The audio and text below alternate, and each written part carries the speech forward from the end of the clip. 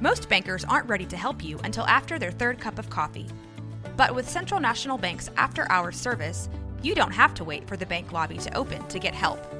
You can contact us from 6 to 8:30 in the morning or from 5 to 10 in the evening, and we'll connect you to a real, live, local person who can answer questions and fix problems 7 days a week.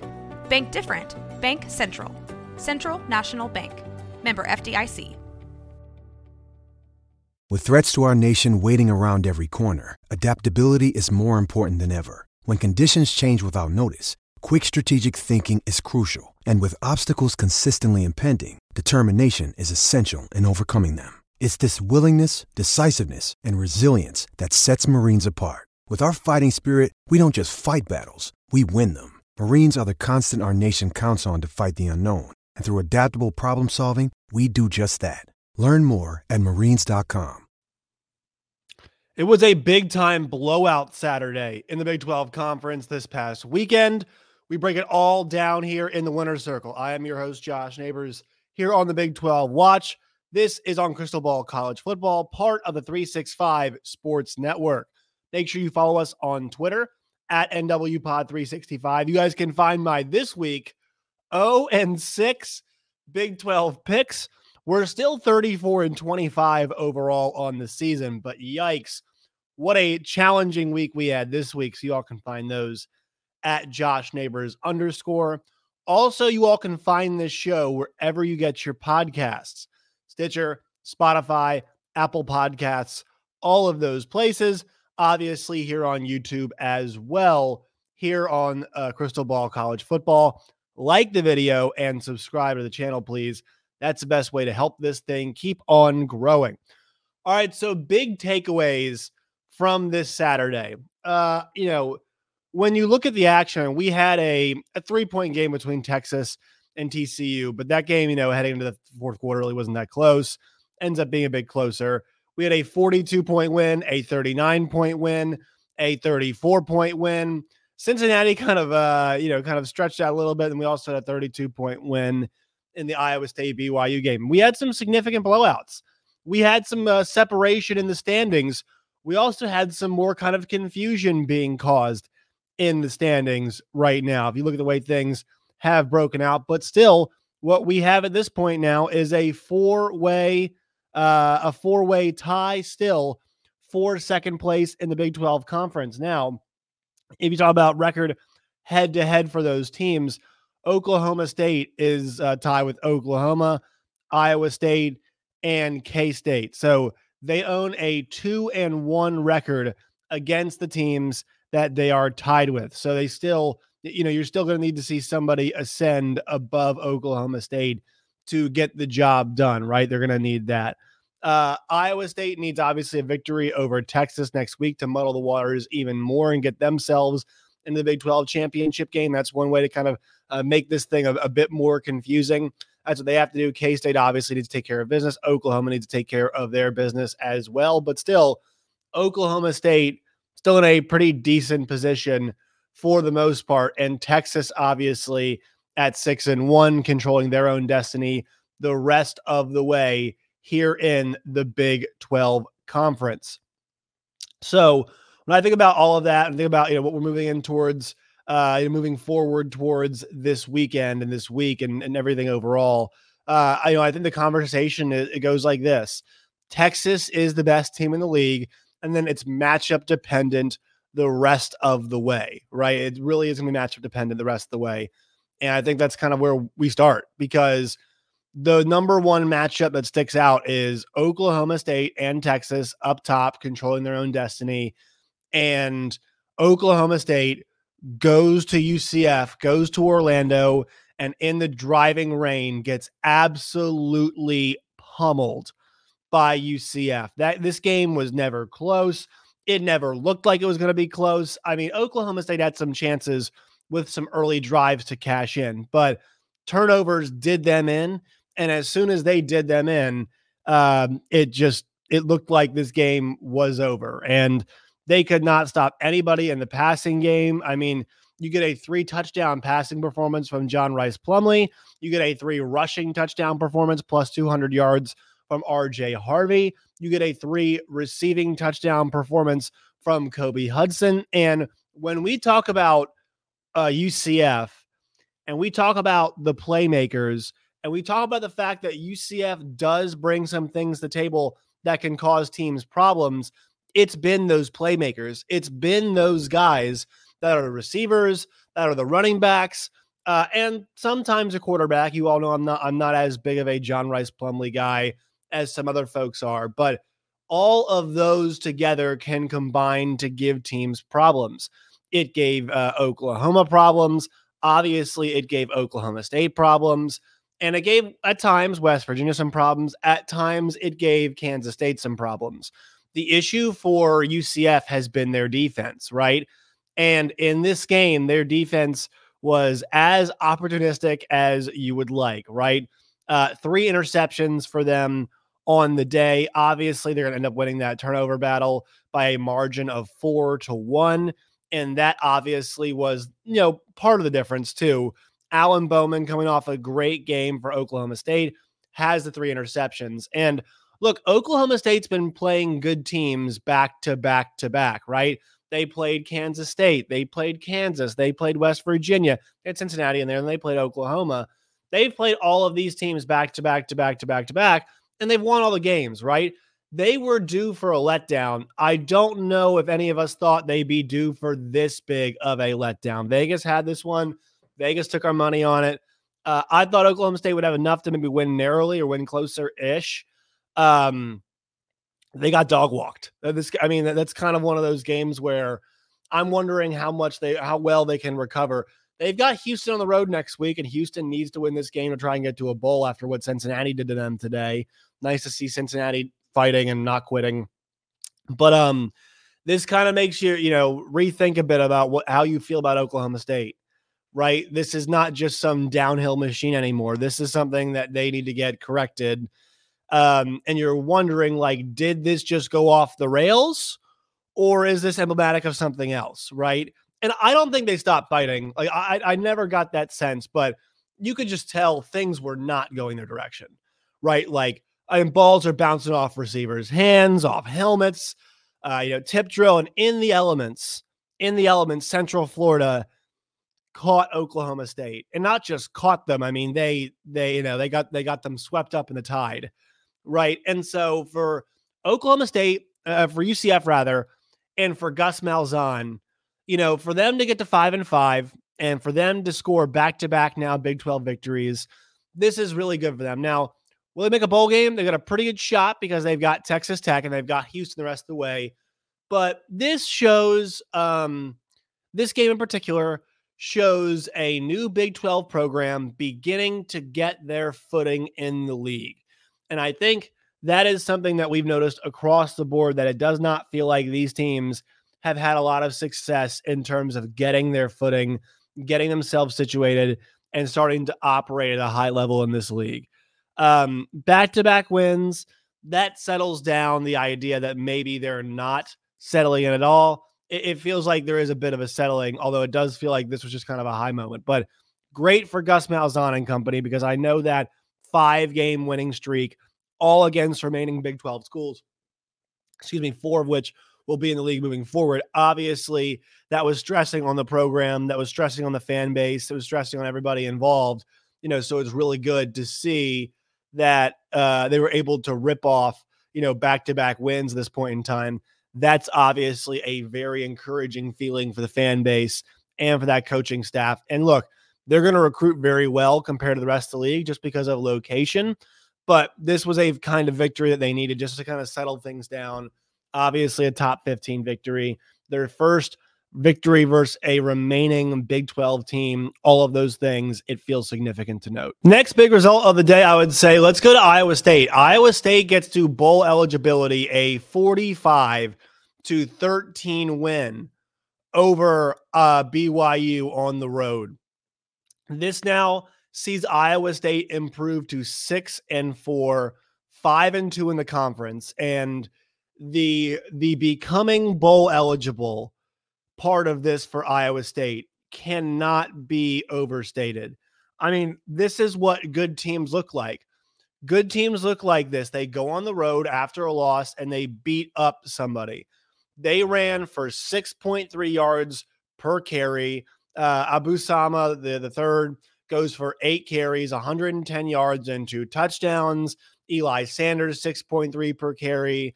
Cartavius Norton was 7 yards, 8 tote. All 3 got touchdowns. Obviously, Sama the third gets 2.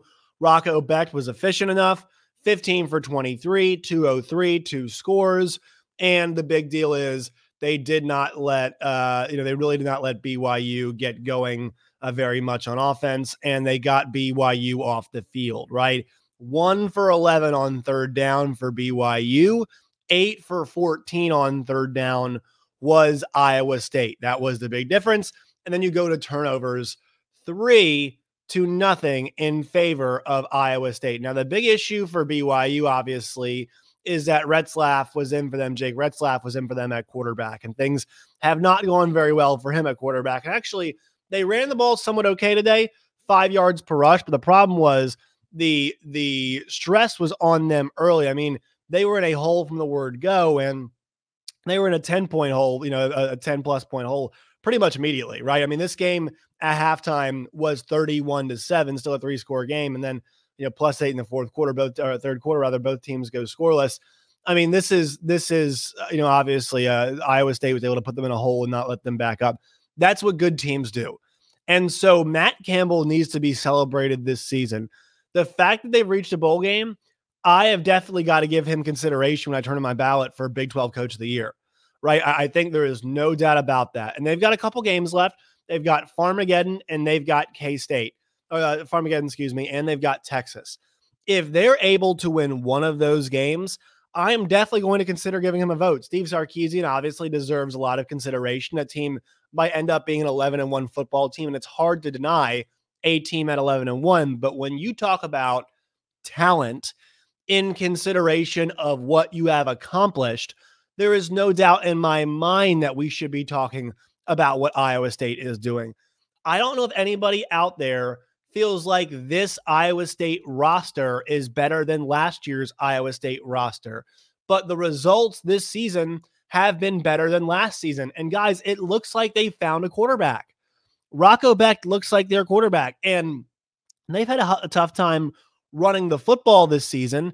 They had a lot of success running the football in this game. And so I know they like J.J. Cole a lot, right? I know that they're excited about him. But the thing is, Rocco Becht is the guy that was ready to go this year and took it over. And with the amount of success that they're having, you really can't deny that he should be the starting quarterback for Iowa State moving forward.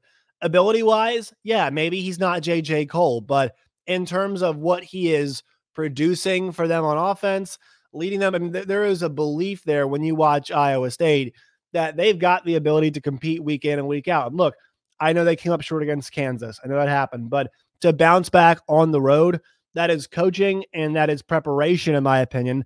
And so before we get to anything else, Iowa State should be lauded. And the good news about this game was somebody had to win, and with the win, somebody was going to go to a bowl game. Congratulations, Iowa State, on going bowling. Texas 29, TCU 26. So this was one of those games where, if you look at once again, like the yards it was one-way traffic until that fourth quarter. TCU could not get third downs. Then Texas wasn't very good either, but 3 for 11 on third down. They lost that turnover battle as well too. The big key in this game was Texas getting off to a faster start, right? Texas was able to put TCU kind of not at arm's length all the way, but you get down later in the game, 19-6. And obviously they're able to score after an interception as well too. So we were 26-6 at the half.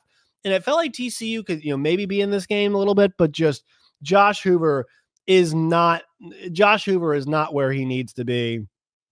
Not where he needs to be. Josh Hoover is not good enough to kind of rally you against Texas. Now, he almost came all the way back, right? They had the 6-play, 74-yard touchdown, cut out the 2 scores. Then they had the 975 drive that cuts it once again, 10-point game.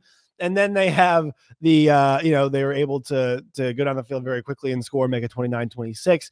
And so that put Texas in a spot where, look, they had to get a first down to ice the game.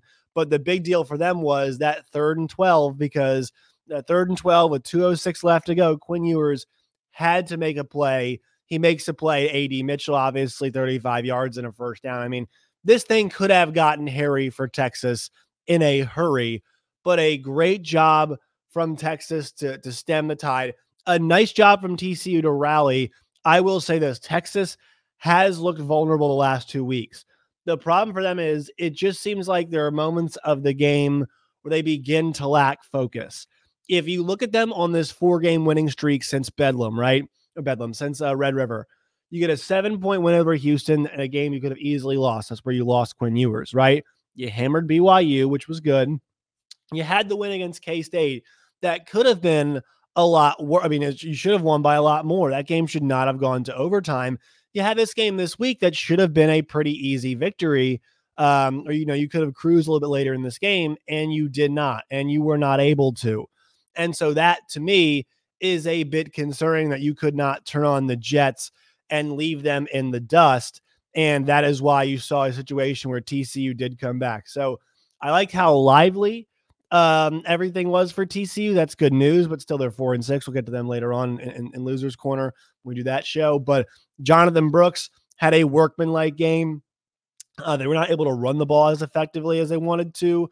Amani Bailey almost got to 100 yards in this game, but still, that Texas rushing defense is always the difference. And the thing is this year is that it's going to take a great quarterbacking performance to beat Texas. We saw one in the game that we saw against Oklahoma, right? Dylan Gabriel was phenomenal. We saw that.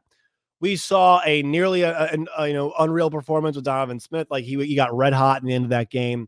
It almost beats him. But they're going to need a really amazing performance, like wire to wire. It feels like from a quarterback. And we have not seen that yet. And Josh Hoover was good. He was not great, right? He was not great, obviously. And he was a lot better later on in the game, and they needed him to be better later on in the game. And Texas lost a little bit of focus, but consistently running the football. I mean, the longest rush against Texas today was 17 yards. Now, here's the big issue for them. Pass plays of 25, 46, and 42 were hit against them, right? That is the big concern, is that explosive passing plays can be hit against them, and they will eventually take on quarterbacks who can hit those explosive passing plays. But for another day, for another week, Texas lives on. They are now 9-1. The issue for them, though, is that they could be taking on a force that is coming on. And so let's get to now Texas Tech 16, Kansas 13. Texas Tech hits a field goal at the gun to win this game. This game was all about Texas Tech up front in the first half because this was a pretty I know, more of the scoring was done in the final quarter, but this first half from Texas Tech was the big difference.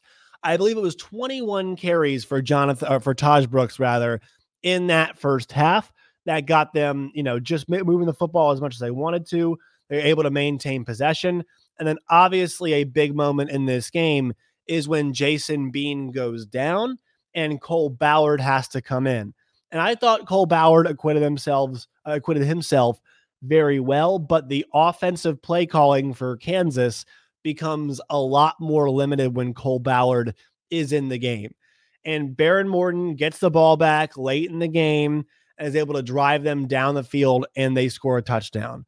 Or get in field goal range, excuse me. But you think about like what were the big moments in the game?